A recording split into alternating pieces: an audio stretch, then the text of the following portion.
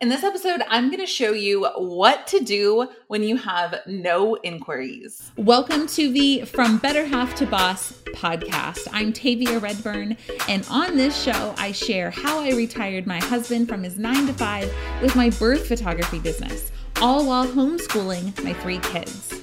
If you have a passion, there is a reason. It's because you were made to follow that passion.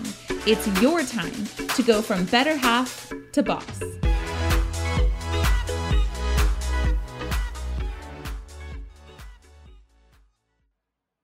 Hey y'all, I'm Tavia Redburn. I'm the founder of The Beauty in Birth, where I train photographers how to go full-time. And in this episode, we're talking about how to get bookings when your inquiries have dried up.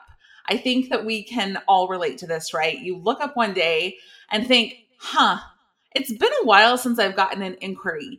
And your mind starts going to like these doomsday scenarios of never getting another inquiry and having to shut your business down entirely. Okay, maybe that's just me. I don't know. But either way, don't panic because I'm going to show you exactly what I used to do when inquiries slowed down or stopped entirely. First of all, this sounds simple. This sounds like overly simplistic, but I want you to check your website's contact form.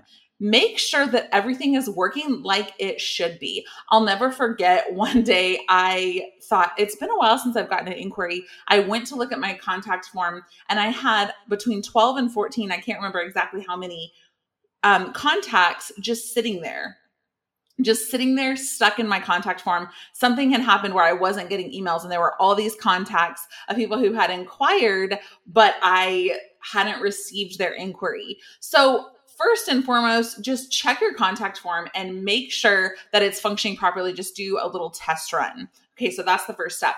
The second step is I want you to think about how does your ideal client usually find you? How does your ideal client usually find you? Is it through vendor referral? Is it through a client referral? Is it through social media? Is it through Google? Identify that and really ramp up your marketing doing that one thing. Instead of feeling like I have to do all the things all the time, it's overwhelming and you just shut down, really hone in and focus on that one thing that you know has brought you your ideal client in the past. And if you're not sure how your ideal client finds you, make sure you're asking, how did you hear about me on your contact form using something like Honeybook? That is such an important question to find out what is actually working in your marketing. So make sure that you're asking, how did you hear about me on your contact form? Really quickly, if you have a goal to make a full-time income with photography, Marketing School for Photographers is opening for the last time in 2021 on September 20th. So make sure that you are on the wait list for that. All the info is at thebeautyinbirth.net/waitlist. Okay, so the third thing that I want you to think about is the time of year. And we've talked a little bit about this before, but really think about historically in your business, are inquiries slower this time of year? For me, I know without a doubt, July and August are always slower for inquiries. And then in September, they pick back up. The only reason I can think that that's true is that people are traveling, they're on vacation, they're just not thinking about like more normal things. They're kind of just in vacation mode and summertime mode. And then once kids go back to school, people start thinking about things like booking clients or booking photographers again. And so think about the time of year and think about what ebbs and flows are normal in your business and look at how many inquiries did you get this time last year. And it might just be a matter of patience, just kind of waiting it out if it's a normal time for you to be a little bit slower with inquiries, and being aware of that can help you prepare for that in the future. The fourth thing that I want you to think about or do when you're not getting the inquiries is just to post your availability or a call to action for inquiring or booking, because sometimes people just need to be told what to do. They just need that little kick of like, oh yeah, I have been meaning to reach out and inquire. I have been meaning to get more information on a session. So just use social media as an opportunity to give people that little push to go ahead and inquire with you. So I gave you this list of to-dos when it comes to what to do if you're not getting the inquiries that you want. But I also want you to consider right now, who are you being as a business owner? Who are you being as a business owner? Instead of only focusing on what you're doing.